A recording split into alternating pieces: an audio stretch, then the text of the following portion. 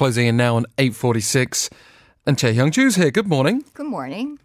Have you got your finger on the pulse, as they say? Yes. Yeah, you have to say yes, because that's the name of your segment.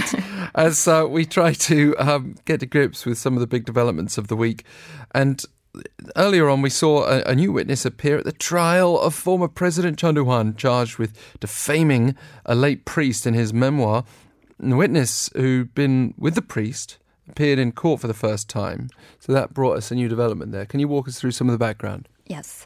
On Monday, as you said, for the first time, the witness who had been with late activist priest Cho Hyoung, also known by his Catholic name Jo Bio, testified in the criminal trial of former President Choi Doo-hwan, who is charged with defaming the late priest Cho in his memoir.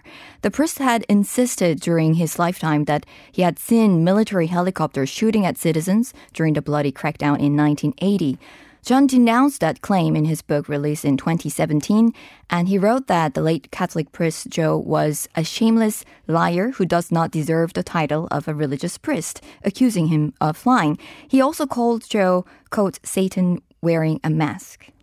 Well, that was a strong choice of words for a priest, of course. Not every priest needs to be infallible, nor do they necessarily escape the temptation to be dishonest that we all suffer. Nonetheless, as we said, strong words that require some sort of clarification. Witness accounts serve as important evidence, though, that martial law troops were given orders to open fire during the Gwangju uprising. So what did the witnesses say? Well, at the Gwangju District Court, the 72-year-old witness Lee Kwang-jung said that he was a member of the Catholic Church then, and he had been with the priest Joe and seen the gunfire from helicopters on May 21st, 1980. Well, he said that he believes Joe had not mentioned the people who had been with him at that time in order to protect them. There were two other witnesses. Yes. Two other witnesses, Bang Nam-sun and Kim In-hwan, testified that they had seen military helicopter shooting on May 27, 1980, and especially Kim gave a detailed account that he had seen the helicopter attack and his friend had been shot. Well, the next trial session will be held on November 11th in the same court, and there will be an examination of 5 witnesses who had seen the helicopter attacks. Well, it kind of drags us as well into the whole area where religion and politics have collided all too often in the last few decades of a stormy history. Let's move into our next story for now, though. The ruling Democratic Party bringing an opposition lawmaker to an ethics panel for alleged intervention in ongoing probes and swearing. Tell us the details. Yes, on Tuesday, the ruling Democratic Party submitted a complaint to the Parliamentary Ethics Committee against the main opposition Liberty Korea Party's lawmaker Yeo Sang-gyu for his abusive language and also alleged intervention in prosecutors' ongoing investigation. During a parliamentary audit on the previous day, Yeo, who chairs the National Assembly's Legislation and Judiciary Committee, said the prosecution should not deal with the case of the physical standoff in Parliament in which he was involved. And this must be the one regarding fast-tracking reform bills. Yeah, that's right. Well, back in May, LKP lawmaker tried to stop the Democratic Party and minor opposition parties from fast-tracking reform bills by staging sit-ins and blocking the minor Bareunmirae party's Tae-bae from leaving his office to prevent him attending a meeting ahead of the major vote. Following this, the rival parties filed 18 complaints against each other's lawmakers, including Yeo Sang-gyu. He has refused to show up for the questioning by the prosecution. So during the parliamentary audit on Monday, he told the chief prosecutor of the Seoul Southern District Prosecutor's Office that the prosecution should not be on the case as it was a political issue. And DP lawmakers, including Kim Jong-min, protested his remarks, and Yeo shot back and also mumbled profanities at him. The video of him swearing went viral online, and he later apologized that he had lost his temper and did not remember the exact expressions he had used. Or maybe we need a bit more religion in politics with all this bad behaviour going on then. But no, seriously, any reaction from the ruling LKP? Well, LKP floor leader Na Kyung-won backlashed and issued a statement that Yeo can explain his concerns about the prosecutors applying legal measures on lawmakers' political actions. While DP is demanding Yeo to step down from his position as the chair of the Legislation and Judiciary Committee, Meanwhile, it may not be easy to see deliberation since the ethics committee has not been organized yet. We've got an interesting, very sad case to talk about here, and it also involves abusive language. Earlier this week, there was the first court hearing held for a man who is accused of killing a motel guest in anger after he refused to pay a fee. Tell us what happened. Yes, Seoul motel employee Jang Dae-ho is being tried for murdering a 32-year-old guest, dismembering and concealing his body after the guest insulted him back in August. The first court hearing was held on Tuesday. Jang appeared in court in a cold manner and he refused to answer some simple questions by the judge.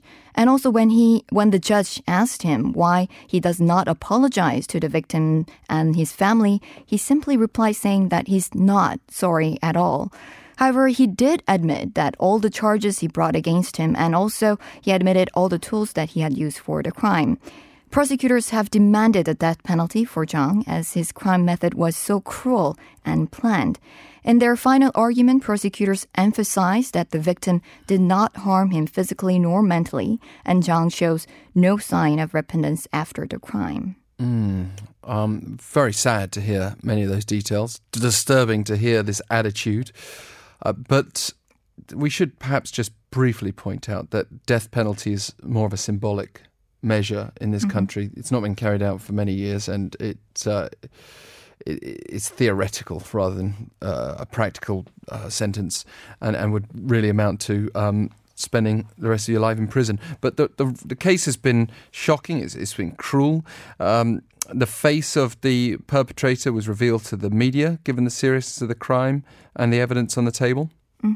When he was actually entering the Hyoung police station on August 21st, he said to the journalist that he was not sorry and would kill him again. Jang claimed that he killed the guest because he used abusive language and refused to pay a 40,000 won fee. A 40,000 won fee. And, well, again, we'll be watching this closely, but with that other serial murder case on the table at the moment, it makes you despair a little bit about what you may find hidden in society. Let's finish with something else related to collecting fees. Highway toll collectors and the Korea Expressway Corporation have reached a settlement on Wednesday. But their conflict still lingers. Why?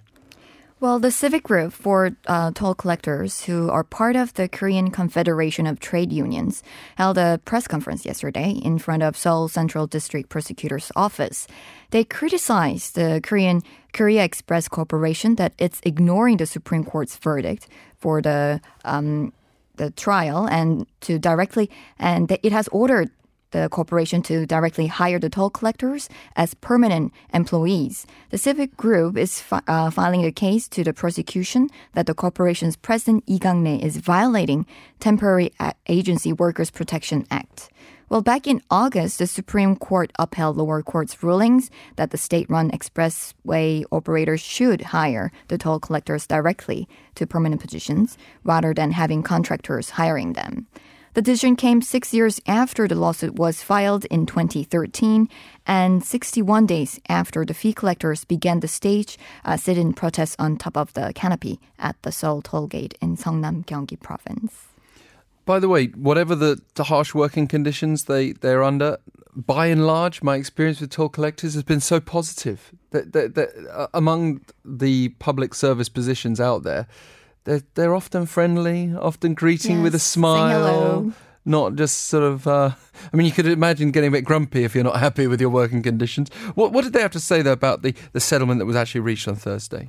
Well, the civic group criticized the settlement that it only continues to hire the toll collectors via a subsidiary, and it is a downgraded version of Supreme Court's decision, and it plans to continue its protests at the KEC headquarters until the day all 1,500 workers are employed directly.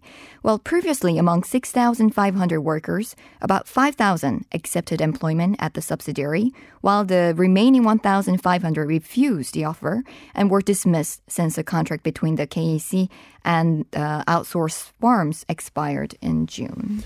By the way, that's something also that's maybe not even relevant to this particular conflict is there does seem to be a gender bias. Like they're overwhelmingly female, aren't they, toll collectors? Have you noticed that? Yes, Yeah. all of them. Yeah, pretty much every time. I don't know if that plays in at all into the backdrop there, but be worth looking into. Thank you very much, Hyoung. Good to have you here. Thank you for having me. As ever, on the pulse. You can take your finger off now. Okay, that's our program for today. Thanks very much for your company. Our producer, Christina Seoul, thank you very much to you. Also to our writers, Im Young-ju, Choi Hyung-ju, sitting alongside me in a different capacity, and also Kim Hye-soo. Coming up next, Life Abroad with Na Seung-hyun. And don't forget to join us again Monday, 7:05.